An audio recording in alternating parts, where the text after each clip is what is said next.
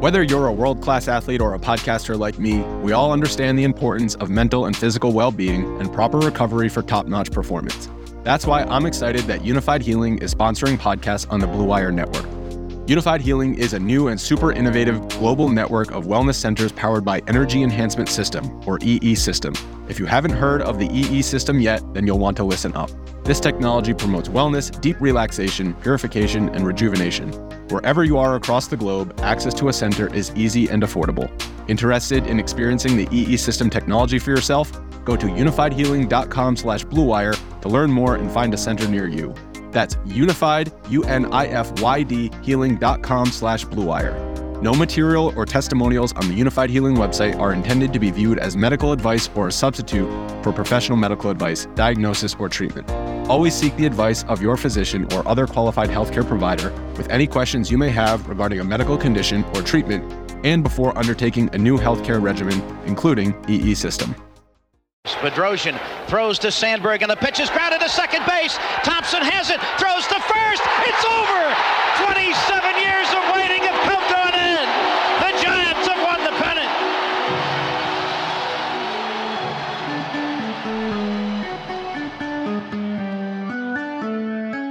There was baseball, Brad. There was baseball this weekend and today as well. So that means spring training has officially begun. And the Giants are sporting a nice 2-1 record after 3 games. Look at that. Giants are on pace to win the 2023 World Series. You know what the funniest thing about spring training is? And they say it for every team, right? Which is once spring training starts, there's something about spring training where you kind of feel okay about your team. Like we spent the whole offseason, and me more so than you, like just being kind of down on what didn't happen versus what did happen. Though, you know, we've talked about, you know, is it good for your fan base if you're signing these guys to one year or 2 year with the 1 year opt-out deals because they could just leave and all the goodness that they bring, you know, like Rodon last year, you're just there and then you're a footnote. But just looking at the way that where they have so many players in different spots and, you know, right-handed hitter here, left-handed hitter here at the same position, and they can create some really fun lineups. And then reading about Michael Conforto and J.D. Davis when they were on the Mets in 2019, ripping each other's jerseys off, and Conforto just decided to be bare-chested in those moments on TV, getting interviewed with no shirt on. Like, that stuff is so what's so fun about spring training and baseball. You get to read all these stories. Andy Baggerly has been just killing it. I just love reading the spring training stuff. So it's a great piece with Buster Posey. That was fantastic. I really enjoyed that. And so, like, I don't know how you can be down on that stuff. You know, it's the new season. We're just hoping that they have a good team.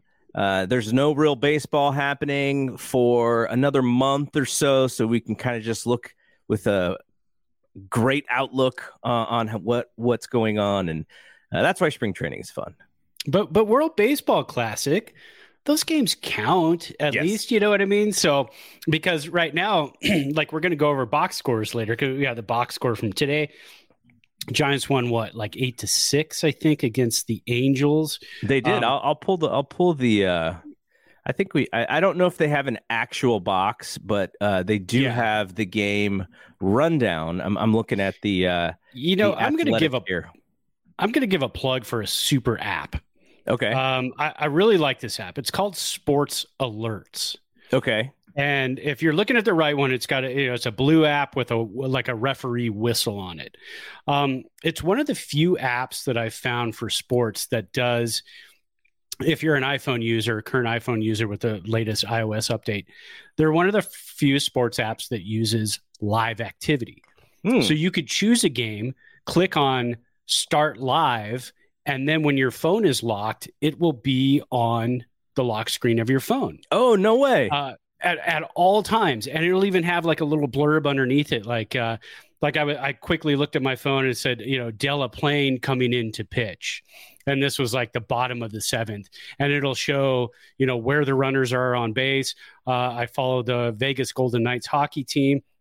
It'll show you who scored the last goal, who goes to the penalty box as things are happening. It's a fantastic app. And it actually has a box score. So if I go to it for today, it's got the absolute full box score, all the pitchers, pitch count for each pitcher. It's a fantastic app. It's called, once again, it's called, I lost it already. Sports Alerts? Sports Alerts, yes. Interesting. Very interesting. Yeah, really cool. No, I'm going to download it. Yeah, and like I was saying, we're going to look at the box now, and so like you said, games that don't quite count yet. You're going to see, hey, this guy drove in 2 runs. This guy scored, and you're going to look at that and go, who? Like, these guys, these guys will not be on the 40-man anytime soon. These guys are not even prospects. Some of these guys, they're just invites to camp who are there to fill some at bats and make sure that Crawford is not getting 120 at bats in the spring and whatnot. So. Yeah, I even had to click on who this was. C. Williams. Carter Exactly. Williams. And he drove in a run today, right? Yeah, he went 1 for 3 today. Yeah, had a couple of Ks, but You got to see Elio Ramos driving a run today. Good for him. Yes. Glad to see him coming in. He's going to be an interesting story. I feel like they're not covering it because last season was such a disappointment for him, but there's like a comeback story in there for him that I hope to see. Grant McCray got to play a little bit today. Casey Schmidt, who was the hero from the opener. And who's the other person who I said? Oh, there's Piscotty started. Piscotty. And Piscotty had a good game in the first game of the season, too, on Saturday. First game of the spring season, sorry. Webb got tapped around a little bit today, but, Yeah. He'll be fine. His sinker baller is his sinker ball. He's not tired enough yet for that sinker ball to but here's a positive: 2 innings, 11 pitches. That's it. And 11 strikes. What the hell? Attack the strike zone. He just said every pitch I throw today is going to hit that strike zone. Change up, fastball. I'm just going strike zone. And something we were talking about a solo shot. I think something we were talking about last week, which is. We would be more convinced that Joey Bart is really under the microscope if they actually had if they actually brought in a player who could compete with him. And they're giving Sable a lot of chances to catch here. I know he hit a jack in game 1, and he's here. Him and Wynn split the day. So that's something to keep an eye on. I still don't really think it matters, but Logan he hit Webb a home run on Saturday. Sable did. So yeah, no, it was great. I think the question with Sable is going to be the defense. Having mostly been an outfielder, but also somewhat of a catcher, I think it's a matter of getting him a lot of reps behind the plate this spring to say, look, if he is going to be catcher number 2, catcher number 3 in AAA, and then we bring him up later, we got to make sure he can call a game. Although with PitchCom being on the belt of the pitchers now, maybe it's not such a big thing in terms of calling a game. The pitcher can call the game himself and not have to worry about it too much. And Keaton Wynn, who Baggerly wrote about, and the time off actually helped him actually gain a ton of velocity. The lost season and him coming back from Tommy John, and he's throwing harder than ever. And then Jose Cruz Jr. Oh, wait, that is not Jose Cruz Jr. No, it is a Jose Cruz, though. It's a Jose Cruz. Yeah, whoever that is. Whoever it is, I hope he can catch fly balls. Sorry. So none of this stuff means anything except it just makes us happy to see box scores again. So I just wanted to show that for video and mention it for audio. So that was fun to kind of see a box score again. And and hey, getting updates about the games and such. And I'm going to go download Brad's app after this show's over so I can see that, because that's also going to be helpful for basketball games that I can't watch live. I used it the other night for San Jose State and UNR. Even though the game was on TV, I had to turn it off, though, because the audio feed from the UNR broadcast was so bad. It was really? Chopping. It was in and out. There was it was so bad. So I used it for that. I used it. Let's see. I use it for hockey, college basketball, pro football, pretty much anything. Anything you can think of, you just throw it up there and you get the live. I don't know if you could do 2 at the same time. That's the only issue with it. But maybe they're working on that. There's constant updates, though. They're always adding new sports to it to say this is now a live activity, so we can go from there. So, yeah. All right. So what are we going to talk about today? I think the first thing we have to talk about, and it's a little bit of bad news because this really hurts what they like to do, which is have multiple guys at positions and have the lefty righty stuff. And I think we'll probably need to talk first about Luis Gonzalez, who's going to be out. And I think they were kind of relying on him to be available and ready to play. And, he was kind of a surprise last year. And there was a story that had come out that he had to skip out on the WBC. He was supposed to play for Mexico, hurt his back, so he was out of the WBC, got to get ready for spring training. And then he was unable to play. Baggerly mentioned about a 2-week injury, but I think we've even had an update since then about his back. And I think Kapler said it's going to be a little bit, and he's going to miss the start of the season. So starting the season, the beginning of the season, that's 4 weeks at least. And that changes some things for the Giants. I think they said 4 to 6. So whatever that is for him, that changes what they can do flexibility-wise for this team. Yeah, it's going to be tough because he's a left-hander. I had also read that it was going to be tight for him to make the team anyways because of the logjam in the outfield.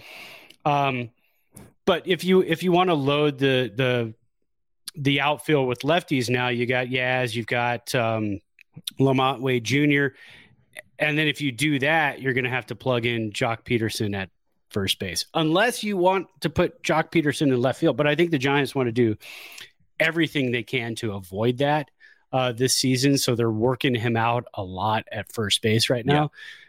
Yeah. But my understanding is the confidence at first base from other players with Jock Peterson there is not that high. Yeah, that is the issue here, which is does he play anywhere in the field? And I know I think the thought process is he is too young to just exclusively be a DH. He's got to be able to add value to the team elsewhere. But I think he's adding value by not playing defense. Yeah. So what does that mean? Because if let's say he's the left-handed DH, is Wilmer the right-handed DH? Is that how we're running this thing? Or does, because Wilmer can also play first base and they can just put Wilmer at first base. Then who becomes the right-handed DH? Is that JD Davis? But he's also very young. And, it's sort of like if we're saying that the DH has to be exclusively a DH and we want Jock to play the field and stuff, I'm just like, you lose runs for your pitching staff the second Jock Peterson takes the field, whether it's in left field or whether it's in first base. I don't know why they want to lose those runs. And you make a good point. But could it be a little deeper? Could Kapler look at it in the situation and say, okay, later in the game, we need another left-handed bat, and we know we're going with these 2 or 3 pitchers who are strikeout pitchers. Yeah. They're not pitch to contact relievers. So we feel okay putting Jock Peterson there. It lowers the chance of a ball being put in play, a play being having to be made at first base. But then that's really a gamble. I mean, if you're going to play the game like that, that's, and I'm sure there's a lot of fans out there who think that Kapler plays the game like that. I'm just throwing that out there as a suggestion. But you might have to just really play the odds at some point. But yeah, you do lose runs, especially. I think I feel more confident with him at first base than I do with him in left field. Although now with the new rules that we're going to talk about later, the pickoff moves, the bigger bases, I don't know, because then you're going to get more base runners. If there's more errors at first base, you're going to get more base runners. and then you're going to run into issues where the guys are going to start running wild on the bases. Yeah, I don't know. It's a really tough one. Just not having a true backup first baseman is a little bit pain. I mean, and honestly, we don't even have a true starting first baseman, like a true starting first baseman. So the whole situation at first base is kind of messy. Where's Brandon Belt? We should give him a No, he's wearing an uglier jersey. I saw. It looked weird, right? Yeah, he's north of the border. He's putting maple syrup on everything now. I think isn't that what they do up there? I don't. Yeah, it's going to be weird seeing him in that uniform. I mean, thankfully, it's not a different kind of blue, but it does look weird that he's wearing the Toronto Blue Jays uniform there. Yeah, I think Siri heard me say Brandon Belt and just decided to start giving me facts. She's calling about him. Belt. Is she calling him? She said, "Get Brandon Belt on the line." Is this Chat GPT jumping into my Siri? What's going on here? One of your sons loaded it on your phone. Okay, so I guess the last thing I want to say about Jock is. You sort of mentioned this already. There was a line in one of the pieces I was reading, and it said Kapler, Peterson, and several other former Dodgers, Alex Wood and Ross Stripling among them, have acknowledged that it didn't go well in Los Angeles when Peterson attempted to play first base in 2019. He finished with almost as many errors, 6, as assists, 8 in 20 games. I want to see those errors, though. Were they batted balls hit to him that caused the error, or were they throws that caused? Because if they're throws, somebody throwing to him and it was a catching error, right? That could be an issue, right? If it's a batted ball, okay. I mean, get away with 1 or 2 here or there. Yeah. But I want to go back to 2019 and just go to YouTube, look up Jock Peterson errors. I wonder if you could find him. Chat GPT, come on. Got to find it for us. I'm going to look it up right now. I'm very curious. Very curious. Okay, while a low light reel. While you're doing that, one of the things I love about off season is somebody will pitch a story to a writer, or maybe the writer's just really interested about, this person just really hit the weights and dieted extra and coming into camp in better shape than ever. And now this isn't that in a sense, but I do love these stories because there are 2 Giants, and I'm sure there are more than 2, but there are 2 specifically who I've seen stuff about. One of them is Sean Manaea, who is one of the pitchers that they grabbed, who's on this, one of these 1 year and opt out after the 1 year deals. And one of the things about him is when we were looking at his stats from last year, not great control, pretty hittable, doesn't miss bats and all that. So what does he deal with? What does he come into this season with? He goes to drive line and adds 5 miles per hour on the fastball coming into camp. So he wants to desperately start missing some bats here because he saw, he looked into the analytics. Eno Saris was telling him all this stuff about why he wasn't as good last year. So he comes into camp with a fastball that is coming out a little harder than previous year. And the other one is Sean Jelly. Now this one's a little weird because Sean Jelly is 6'10". And he's probably over 200 pounds, but probably not that much over 200 pounds. He's just a giant, tall human. But he added 15 pounds to his frame this year. I don't know how the 15 pounds establishes him. Is it to throw harder? Is it for injury reasons? Like I read that he was eating like a 4,500 calorie diet, so he's eating like twice as much more than normal humans. I do that on some days to put on the weight. Like, what do you think is the reason to put on that weight for him? I mean, he kind of mentioned it was to have the consistency. So, as you know, it's been talked about when you start a season, you're at a certain weight, especially for pitchers. And as you go on in the season, you start to kind of lower weight. Yeah. So keeping a higher weight to start with, I think he wants to probably get to the end of the season at what his starting weight was last season. That's usually the reason for that. I know, like when Roger Clemens, pre-steroid Roger Clemens, when he wanted to get more on hump on his fastball, he'd really work out the legs. Yeah. Add calories, work out the legs, work out the glutes, and then you get that push, that drive. Some of the numbers, Jelly finished at 93 miles an hour one night last year. And then he kind of started in the lower 90s, ended around there. But he's kind of a mid-90s fastball guy. So I think what he wants to do is really just kind of stick around that mid-90s.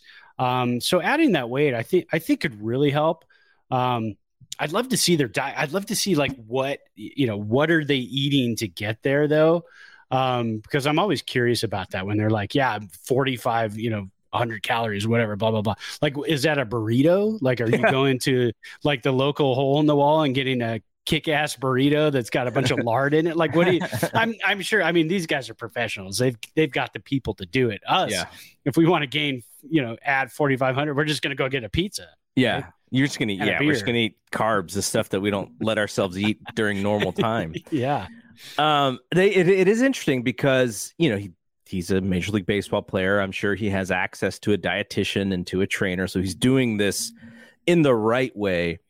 But it's an interesting thing because, like you said, this long season, you cannot stay on your routines when you're constantly traveling and you're on flights and you're in hotels. He can't then go, now I'm going to eat this amount of oh no, I got to go to the park. What am I thinking? Like that kind of thing. Like there's this happens in other sports too. A lot of times in football for the same reason, because a 20-week or 21-week season for a young player, and they're used to like the 13 college week season. And so it's a drag on their body. It's almost like their body's just going like tapping out, this is hard. So for him, I just find it hilarious because he is so big. It's like, the power forward needed to put on more size so he could get more rebounds and box out a little bit better. But I wonder what it means. I wonder what it means to him, especially from a confidence perspective. Like he's putting on, Kruko would probably call it like he's putting on some big boy weight, like, because he's now, what he's in his like mid-20s, right? So he's kind of growing into himself. And but do you think that so this is to keep the weight on? This is saying we're leaving the mustache because the mustache adds a little bit of pounds, right? Yeah, I probably like 8 pounds. Mm-hmm. Like of the 10 he wanted to gain, probably like 8 pounds. But I was looking. That's an ugly mustache. I'm sorry, Jelly, but that is. I mean, some mustaches are cool, but that one's got to go. So he said that he wanted to going into the offseason, he wanted to gain 10 pounds on his frame. So it said he was eating 3 large meals, and then adding snacks here and there. So he mostly ate chicken and lots of starches. So, like, what is that? Like yams, you could eat yams, you could eat potatoes, mashed potatoes, stuff like that. Yeah. And when he reported to camp, it said he was up 15 pounds. He only gained 2% in terms of body fat. See, that's the right way to do it, man. That's hard to do. I know when we kind of look at like dieting and stuff, my wife and I were not dieting, but like, okay, let's cut out this and do this. Mm-hmm. We'll add sweet potatoes. We'll add yams into the diet and kind of cheat with that type of stuff, but then no carbs. Like, okay, no carbs, but we can do those types of carbs because they're starches. And then when we're doing a lot of weights, we'll notice a difference. We won't gain that fat. We'll gain kind of muscle. So, I mean, that's pretty much it. I think he just wants to sustain that fastball and keep it going a little bit longer. Okay. Longer in the games, that is. If you were Jelly and your trainer and the dietitian and the Giants organization comes to you and goes, you have to gain 15 pounds for next season. Yeah. What are your go-to carbs that you're gonna just constantly eat that you don't really get to eat on a normal basis? I have mine in the back of my head already. Yeah, you know what? I eat, here's the problem. I eat everything on a regular basis. But I just kind of watch my portions. Mm-hmm. So like we had pizza 2 nights last week, but flatbread pizza, one of them was a cauliflower pizza. So, so nothing hardcore. But I think for me, if you give me a good Mexican hole in the wall joint with a killer burrito, that big fat tortilla on it, warm tortilla, I'm gonna eat that, man. What about, do you add the chips and salsa to that, or you just go flat burrito, straight burrito? Oh no, I go chips and salsa. Okay, yeah, okay, there we go. Yeah, that's got to be part of it. I'm going all out, man. And then I put the hot salsa on the burrito as well. Yeah. And then whatever falls off, I put it on the chip. You gotta eat it all, right? Yeah. No, great. I think so. I was raised, my mom is Japanese. So we had white rice like every meal of the day when we were growing up. And I don't eat a lot of white rice these days. We had switched off a little bit to brown rice, and I just kind of took the rice out of the diet. I think I would go white rice and some sort of gravy on top of the rice, or white rice mixed in with some sort of meat and a sauce. I think that's what I miss most. Those are the carbs that I miss most, is just having rice. So much so that for Thanksgiving, I think I mentioned this, we have white rice for Thanksgiving rather than mashed potatoes. We throw the gravy on the white rice, and that's how we do it. So I think that would be my go-to. It's like, hey, you need to gain 15 pounds. I think I would just gain it all in eating rice. So kind of like you would go like Moco Loco style. Have you had a Moco Loco before? Mm-hmm. Yeah. So like Absolutely. That type of style. I had one in Hawaii. I made the mistake of having one in Hawaii before snorkeling. Don't do it. Oh. Do it after snorkeling when you need to, when you've burned a lot and you're out in the ocean for 3 or 4 hours and you're like, I can put some carbs back in now. Yeah. Yeah. Don't do it before. That was, the problem with snorkeling for me is I got like super motion sick. Yeah, you can. Snorkeling. Yeah, you can. There are areas in Hawaii I've gone before where there's a storm out on the horizon and you're just doing up and down the whole time. And after about 45 minutes, you're like, I'm good. But then there's other times, nice calm ocean, I'll go out there for 2-3 hours at a time. Just chill, man, and just watch the fish and record everything and then float around. I saw a shark once. That wasn't fun. No, wow. No, I didn't have a good time there. You were going to be the shark's carbs there. Yeah, we floated over it, and my oldest daughter was swimming back, and she was probably like, 12 at the time. And my sister-in-law poked her head up, and she goes, "Did you see that?" And I said, "Yes, I did. Let's head back." It was a reef shark. It was pregnant reef shark out in the middle of the day and just kind of swam underneath us and went back into its cave. And we're like, let's head back in. Yeah. Okay, let's get to what we are drinking today. I sent you a text earlier about, I found a bourbon at the grocery store. And if I see something different and it looks kind of interesting, I generally try to pick it up and just try it because I just like trying the new stuff. Yeah. Frey Ranch. Frey Ranch. Yep.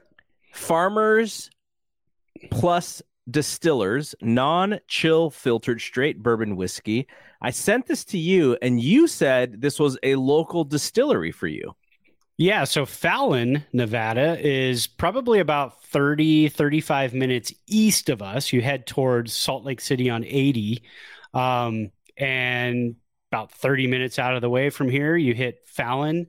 And these guys have been around. They've been making some waves lately. They do everything there on site. Really cool YouTube videos. If you get a chance, go check out Frey Ranch. If you see it in your stores, the prices used to be really, really high because they were kind of just local distribution, but now they're starting to branch out a little bit. Prices are coming down, much more affordable, but it is a very tasty. I haven't had the regular bourbon, but I'll cheat a little bit. Tonight I'm having the rye, the straight rye, which is spicy rye. Very tasty. You know what sells me on these things too is the bottle. If the bottle's cool, yes. Yeah. I almost always just get it. Like, unless it's like really cheap, if it's like $20 and I'm like, oh, they spent all the money on the bottle and none on the bourbon.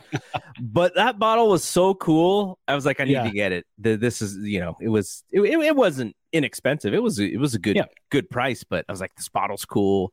I've never seen it before here. I'm going to pick it up. Does yours have the super weighty cap? Yes. It's like a metal cap. Yeah, this thing is, it weighs like a good pound or so. Yeah. Frey Ranch FR. There it is. But yeah, this sucker is so can you actually visit the distillery and do tastings and stuff? Yeah, my parents, I don't know what happened. We got invited and then they just went one day, but they had won through I don't know. So through Hot August Nights here, which is, if you've ever been to Hot August Nights, it's kind of a big deal here in Reno. So they had won, they're volunteers, and they had won through one of their volunteer nights, a tour and tasting of Frey Ranch. This was years ago when they had first started. And so they said, hey, you guys should come with us. Let's do it. But the kids were young. And then I think a year went by or so. I said, hey, you guys want to go do that? And they go, no, we already did. Awesome. Thanks. But yeah, you still can. You can still go visit and do tours and stuff. So yeah. that would be awesome. I would love to. Oh yeah, for sure. Okay. So let's kind of get through some of the other things that we were going to talk about today.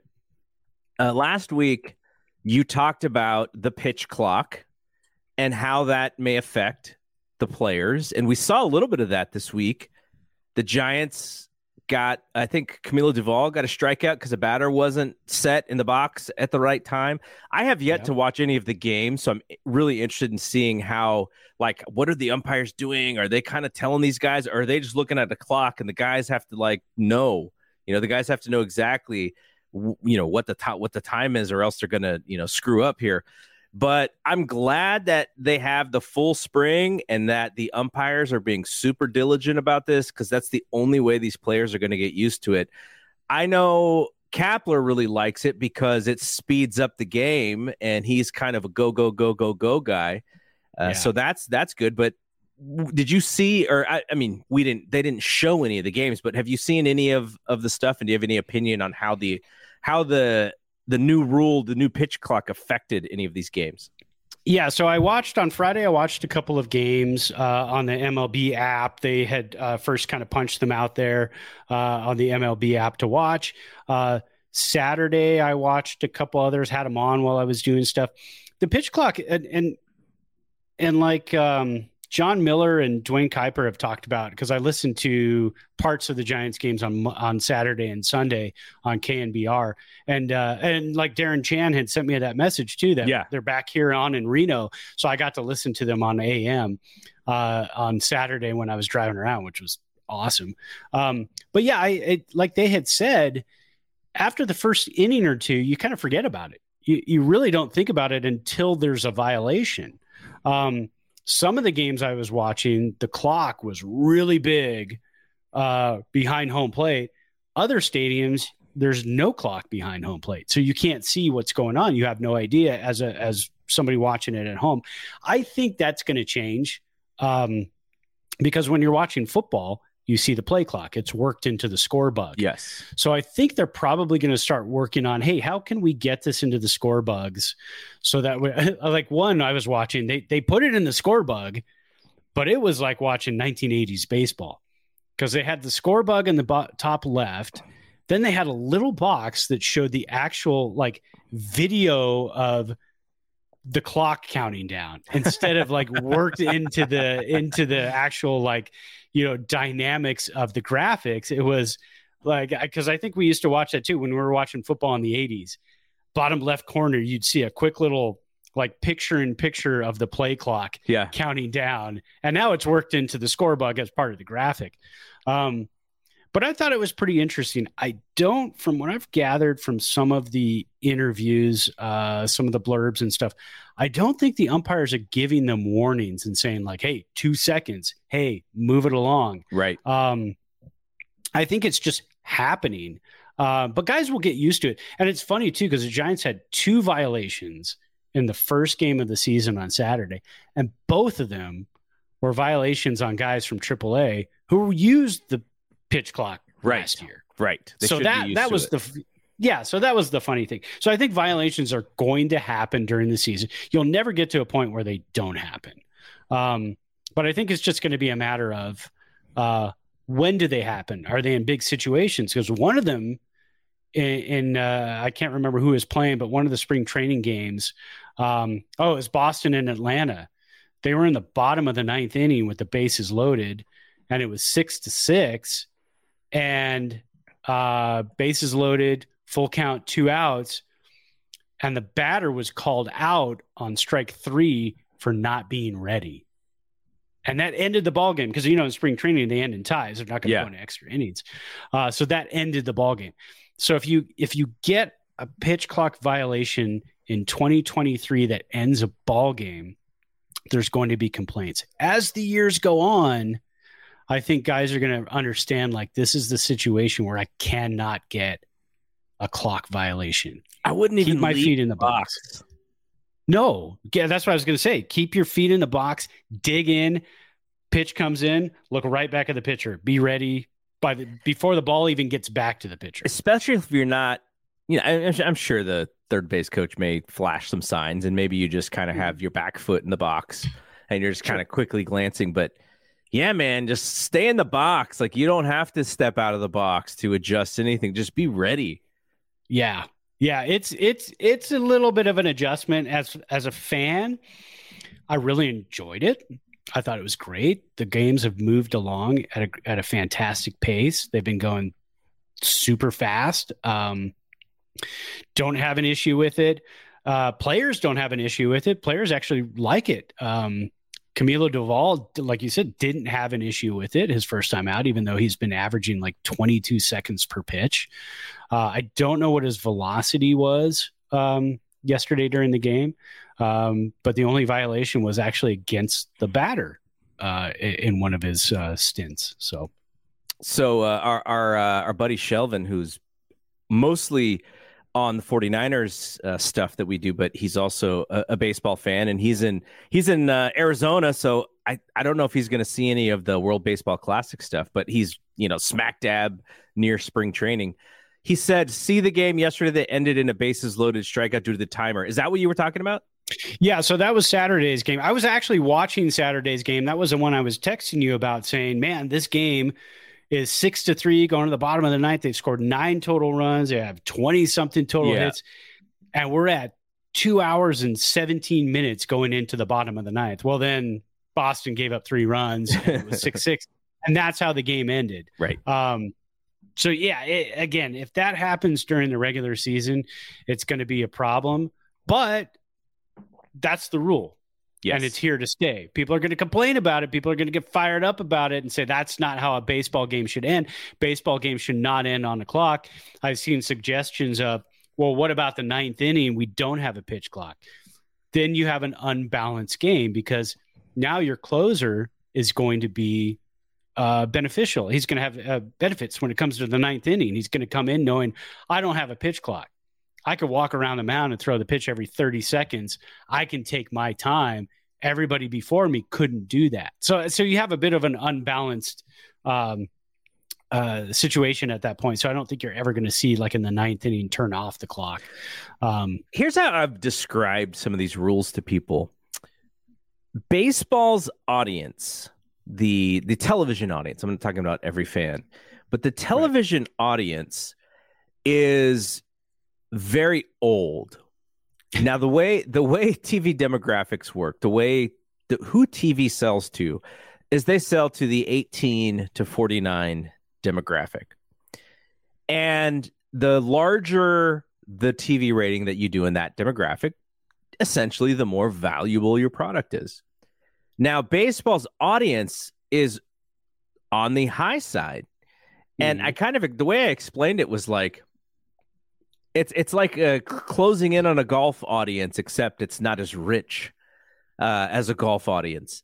And I think these rules, if they are put out correctly, if they are operated correctly, if they are utilized correctly, these can help the game get a little bit younger. Because as we know, there are a lot of fans who have kind of given up on the game a little bit. And so if you can bring back some of the things that excite fans, then maybe you'll get some of those fans back. And so I'm all for adapting the game. Like, I know baseball fans are like, oh, purist this, purist that.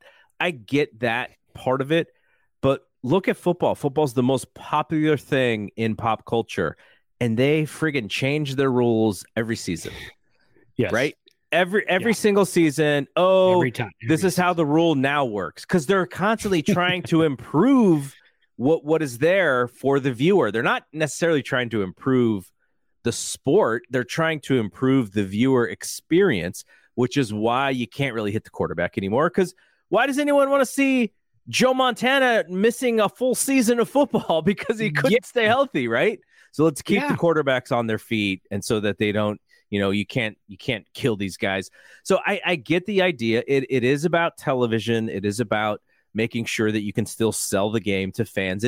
There's some of it is a live experience too, because I've been to Giants games that went extra innings, and I left at like the 12th inning because I had to jump back on Bart before Bart just stopped operating.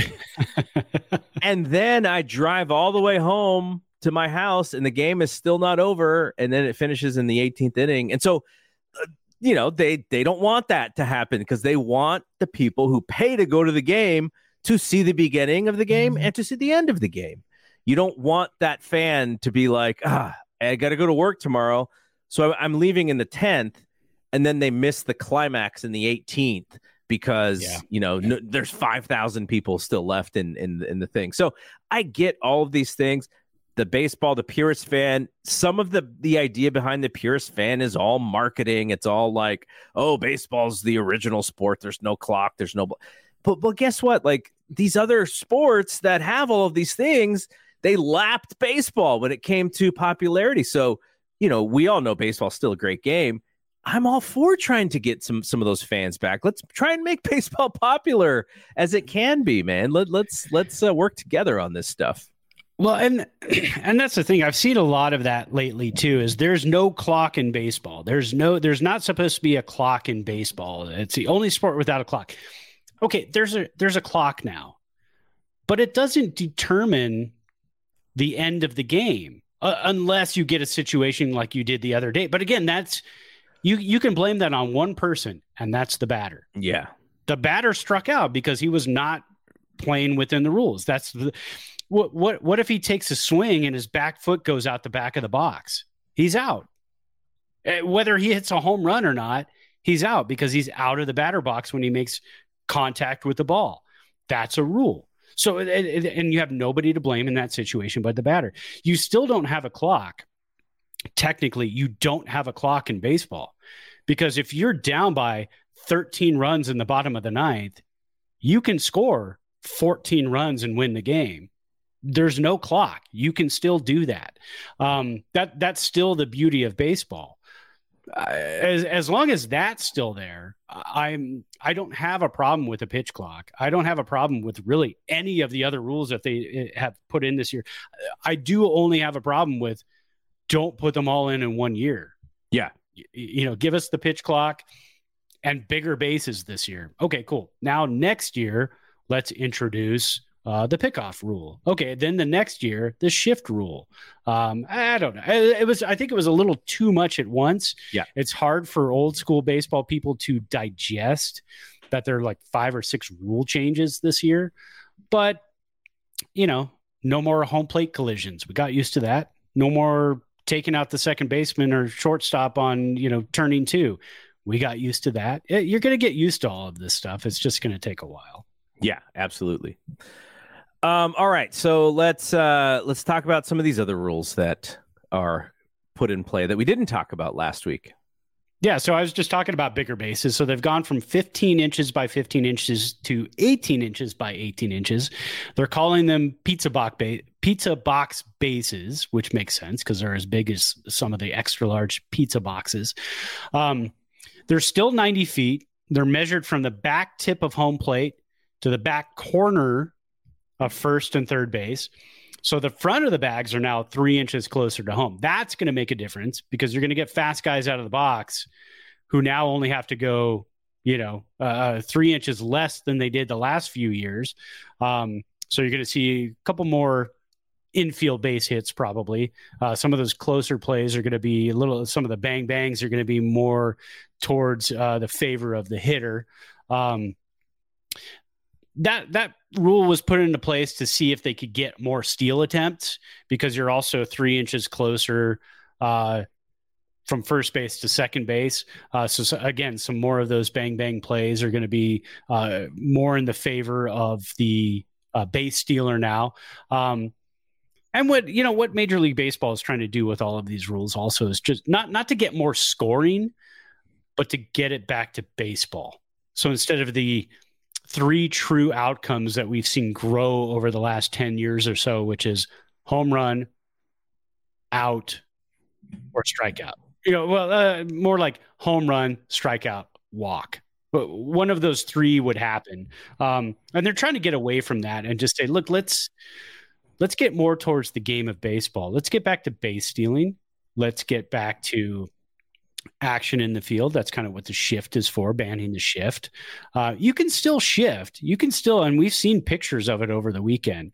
You can still move your second baseman deep in the hole and a little bit more towards first base for left-handed hitters.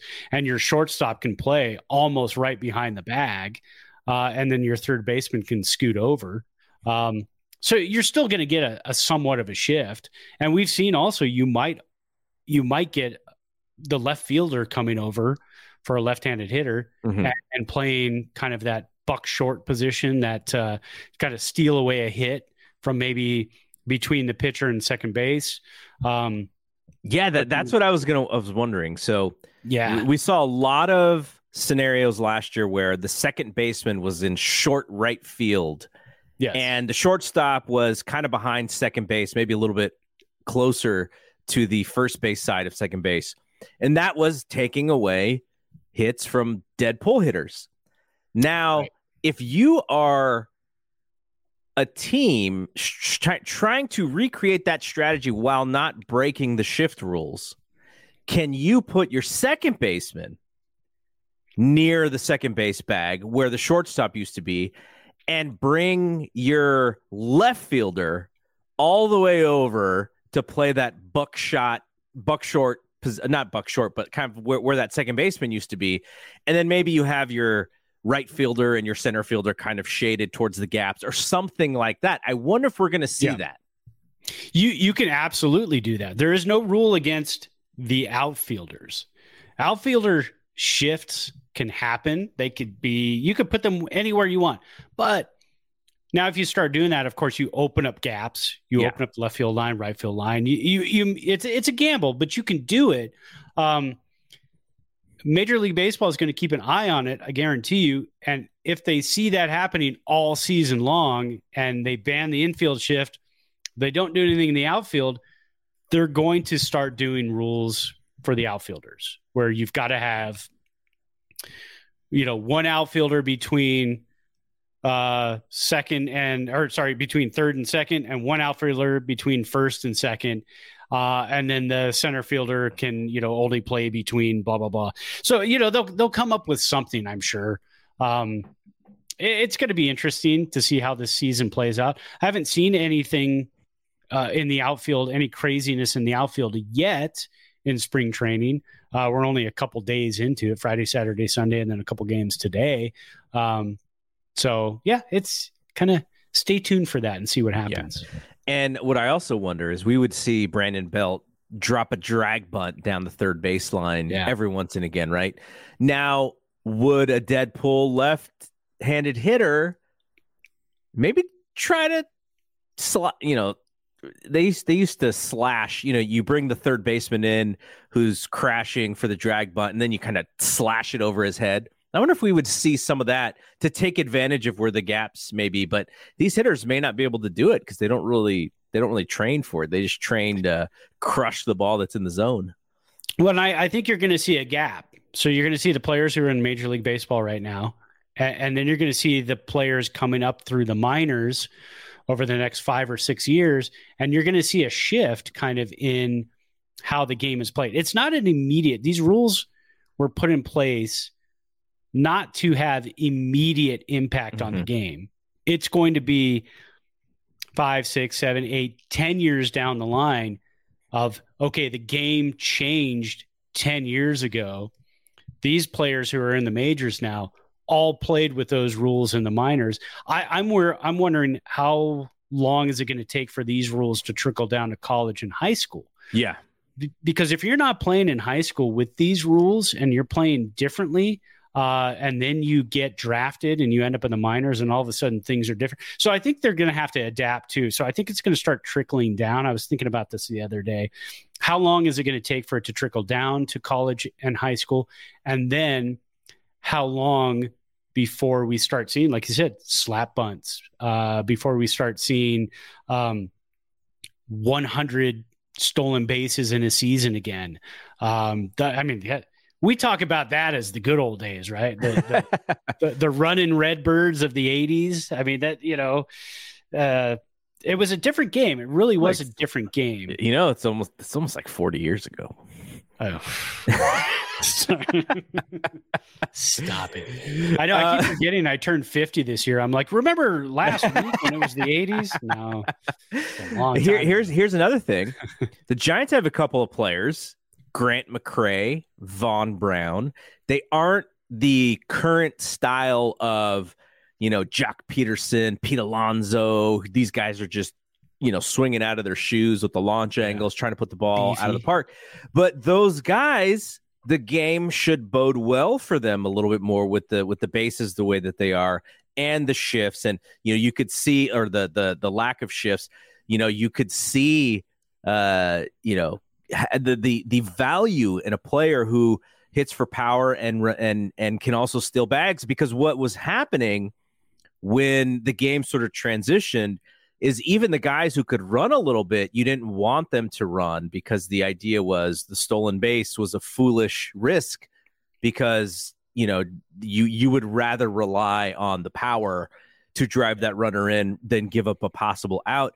And now those possible outs should be a little easier. It may mean that the great base runners become even greater, and that's it. But I would think that it would, make the average or maybe above average base runners into better base runners, especially when it came to stealing bases. And maybe we'll see more of it, because that risk was kind of fun unless you were a team who would just run into outs all the time. Because there was I'm trying to remember the year, but like you look at some of the stolen base numbers back in the day and you kind of wondered, like, I'm just going to throw out a name like Dan Gladden. You remember Dan Gladden from the mid 80s, Bay Area boy.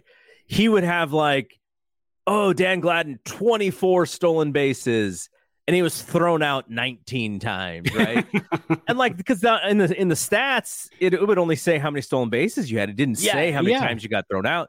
And so back then, those are kind of like dumb outs to just run this guy all the time. And then he's only going, 55% successful.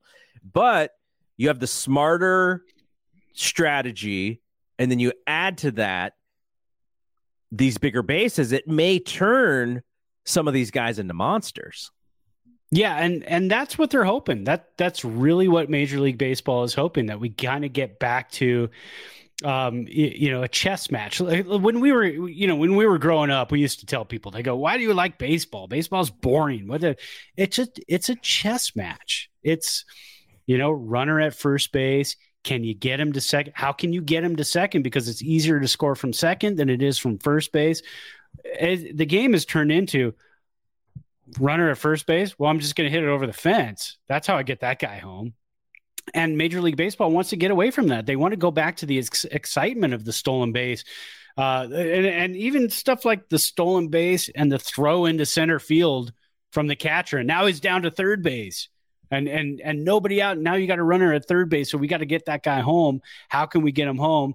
We got a lefty up, can't shift. So maybe the lefty's now going to knock a single into right field super hard, score that run, and we're good to go. So it's, more exciting. And then again, with the pitch clock, you're kind of even it out a little bit. You're going to score some more runs this year, I'm sure, but you're also going to not have longer games because of the pitch clock. So that's going to kind of bring things into balance. And that's what Major League Baseball is hoping. But we haven't seen it yet because we've only seen spring training. And in spring training, you get 11 pitching changes per side. So we don't know exactly yet. But if you get a pitcher who is working fast and can throw 90 pitches in 8 innings, and on the other side, you got a guy go 85 pitches in 8 innings, and then 1 pitching change per side, 2 pitching changes. Do you get like a 2 hour and 7 minute game? I think we're going to start seeing those again this year. They're going to fly by. And like I told my wife too, I said, now I can actually, like a 6:45 night game, you get 2 good pitchers in a pitching matchup. I can pour a bourbon and sit there for 2 hours and 15 minutes and actually watch the entire game. Yeah. Instead of going, I know this is going to end at 10:15, so I better start getting my lunch ready for tomorrow at work while I'm watching the game. Now I can concentrate on the game, finish the game, and then do my other stuff afterwards. So a lot of people are going to see a kind of a change in their own lifestyle too, if you're a huge baseball fan. I short shrifted Dan Gladden a little bit. In 1985, 32 stolen bases, only 15 caught stealings. So okay, not the greatest percentage, but still, much better than I thought. There's another player, but he ran 45 times. Yes, and you don't see that anymore. So there's another player who I'm sure I'm thinking of who was like 50-50 and had like a lot of stolen bases. Oh, there were a lot of guys back in the day who would they would take off, man. If they got to first base, you knew this guy's going to take off. And then you're going to see a new crop of catchers too. You're going to have to see some strong arm catchers coming out. Sean Murphy is one of those guys who has a great arm. The Braves traded for him because they knew that this rule change was happening. Also with the pickoffs, only 2 pickoffs, moves per at bat. So if you got a runner at first base, you can only throw over there twice. If you throw a third time, the runner is either safe on a balk, safe on a rundown, safe on a stolen base, or you got to get him out. And if you don't get him out, he's going to get second base no matter what. So you have to be sure what you're doing on that third pickoff move. But Sean Murphy has perfected the back pick. So a throw, especially if you've got a right-hander at the plate, throw an outside pitch, he can back pick you over to first base and try to get you there if you've thrown over there twice already and have a bigger lead. And like you said, too, we're going to see more Keystone Cop stuff where the ball is thrown into right field, back picks. Are you going to back pick to third base? Probably not. That's a dangerous throw. But maybe we just see some more chances being made. Mm-hmm. Okay, last thing I wanted to mention before we get out of here is take a look at the Dominican Republic team starting lineup. and now this isn't official yet, but just some of the players were kind of trying to decide if, what could the lineup look like. And I wanted to read this lineup to you because I'm Team USA all the way. I have my hat. I'm not wearing it today, but you've seen my hat. I'm ready. I'm ready for the World Baseball Classic. But I looked at this lineup and I was like, dear God, how are we supposed to win this thing? I'm going to read it to you. Okay. Hitting first in center field, Julio Rodriguez, maybe the best young player in all of baseball. For sure. Hitting second in left field, someone who's going to make $500 million very soon, Juan Soto. Hitting third at third base, someone who just signed a $300 million contract with the Padres, Manny Machado. Hitting fourth, maybe had an off year last year, costed you a lot of stubs in the show. Vladimir Guerrero Jr. He cost me way too many stubs. Hitting fifth, just also signed a pretty giant deal. The DH for the Boston Red Sox, Rafael Devers. Hitting sixth, right fielder, really the first name that isn't like a possible MVP candidate here, and maybe he will be. Teoscar Hernandez in right field. World Series hero, Jeremy Pena at shortstop, hitting 7. Wander Franco at second base, hitting 8th, and Francisco Mejia hitting 9th as catcher. Gary Sanchez, I think, is Gary Sanchez also on this team? I saw a lineup with him possibly being on this team. I thought he was, yes. Yeah, I don't even he hasn't even signed with anybody yet. So this is, I think this is kind of his showcase. Yeah. Also to, because a guy like that, yeah, you want to go play in the World Baseball Classic if you're invited because you want to showcase yourself and say, look what I can do. Don't forget about me. So. Yes. So you heard that lineup. It is an amazing lineup. Yes. If they don't win it, it's probably a little bit of a disappointment, right? They have such a stacked lineup, and it made me think, if we really want to lean in, if Major League, because this is exactly what the NBA did with the original Dream Team in 1992. The idea was, let's grow the game. Let's grow basketball. We want everybody in every country playing basketball. So we want these pros to be in the Olympics so that it helps grow the game of basketball. And we are growing baseball. There are a lot of the Latin American countries. There are a lot of the Central America countries. There's a lot of these countries who predominantly baseball is their number one sport. And so I think it works in that way. But there's so much more you can do to broaden the game. And I was thinking, like, the World Baseball Classic winner, whatever that team is, that should be one of the all-star teams. And the other all-star team should be just the best players in baseball who are not on that team in the majors, because that would celebrate what we are doing with the World Baseball Classic. The MLB is driving this World Baseball Classic thing, right? Yeah. They are driving it. It is important to them. Who knows how long it lasts, but let's make it bigger. Let's make it more important. World Baseball Classic winner gets to be one of the teams in the All-Star game. It's an exhibition game on the big stage, and team whatever against, whether it's Dominican Republic or Puerto Rico or the US, and let's set that stage for the WBC. I would love to see something like that, just to shine a light even more when it is WBC season, because then I'm like, oh yeah, in 4 years or in 3 years when they do it again, the All-Star game is going to feel a little bit more special because it's going to feel a little bit more important. So I would love to see that happen.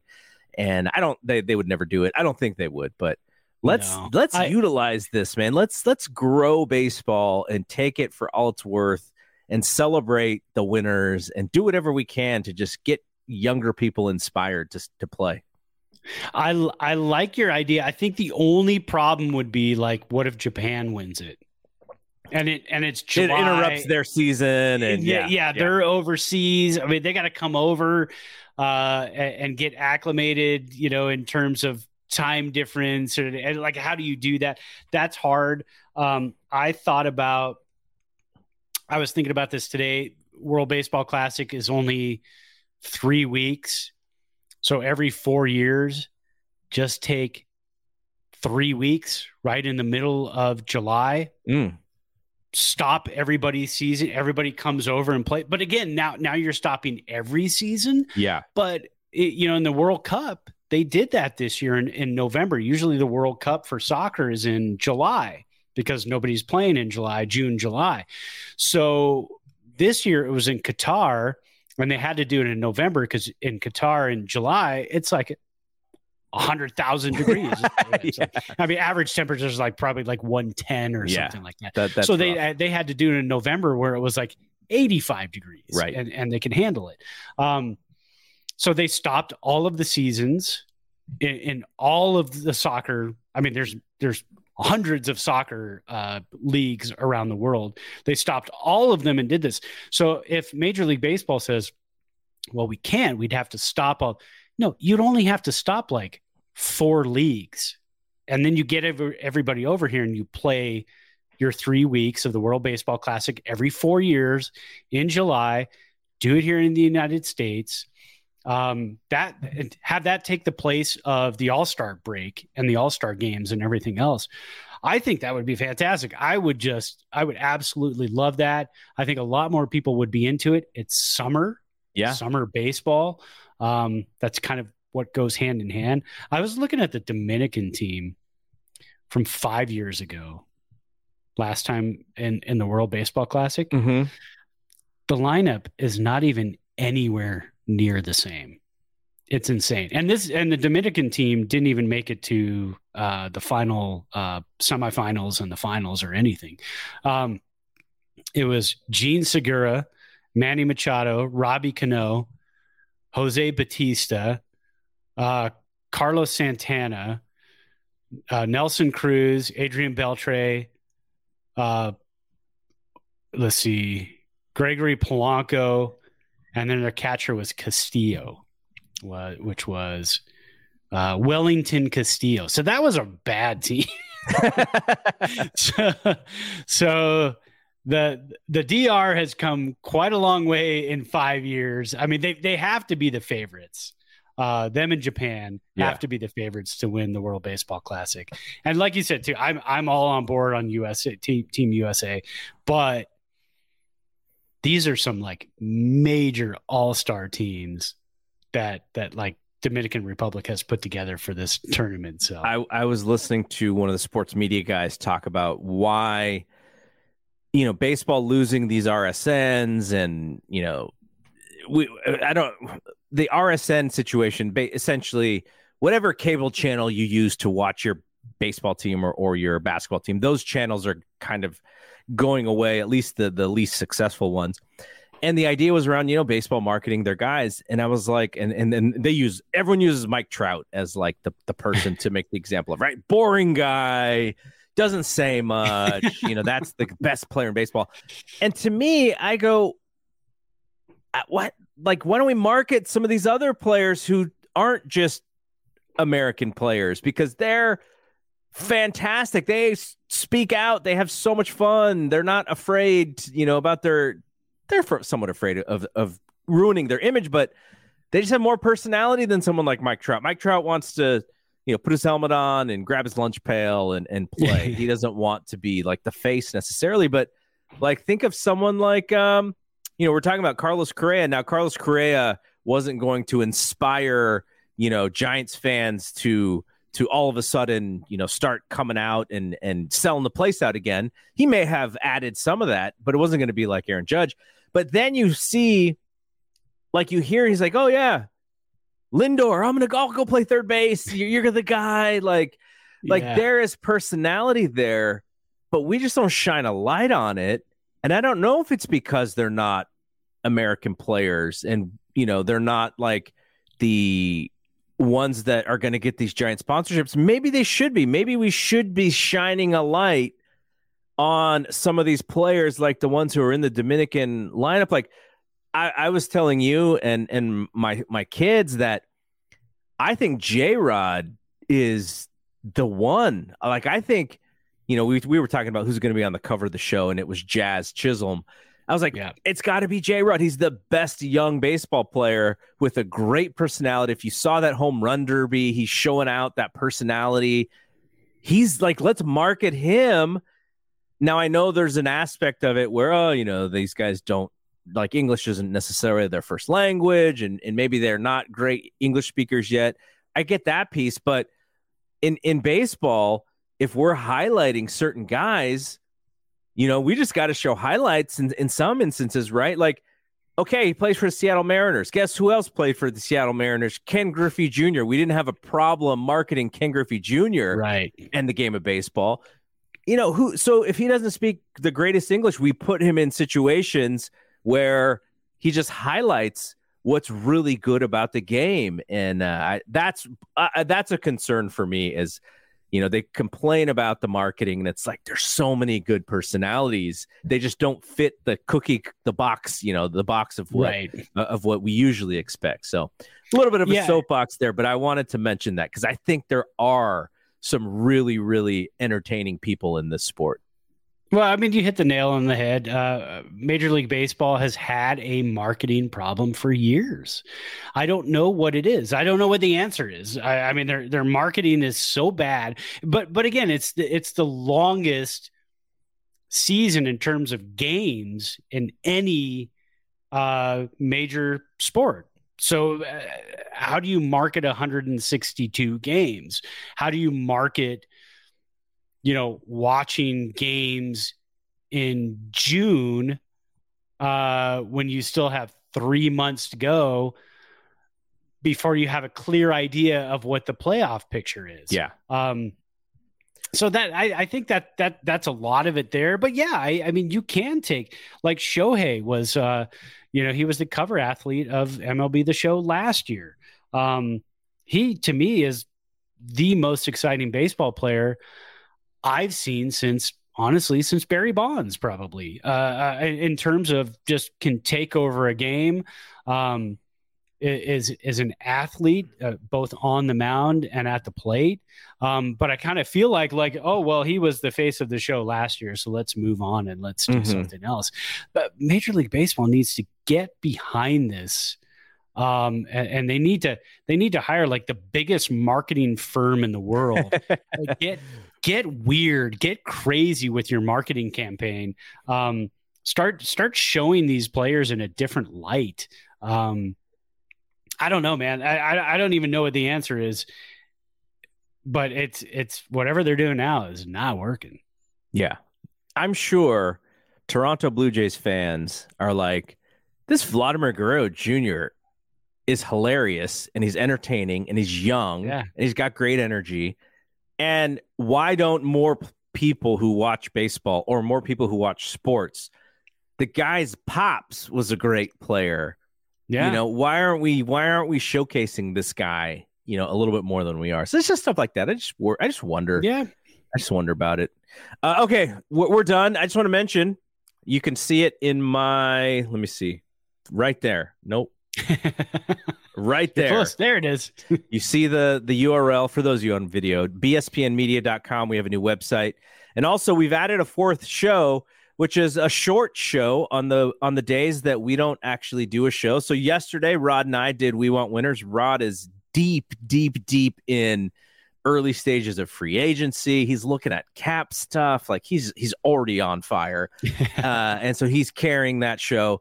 And then we had this show. Brian and I will probably do something on Thursday for the death lineup. So there are other days that we don't have shows. And in some of those days, I'm not saying all of them, some of those days, I'm going to do something called BSPN News, where it's going to be a short show, less than 10 minutes.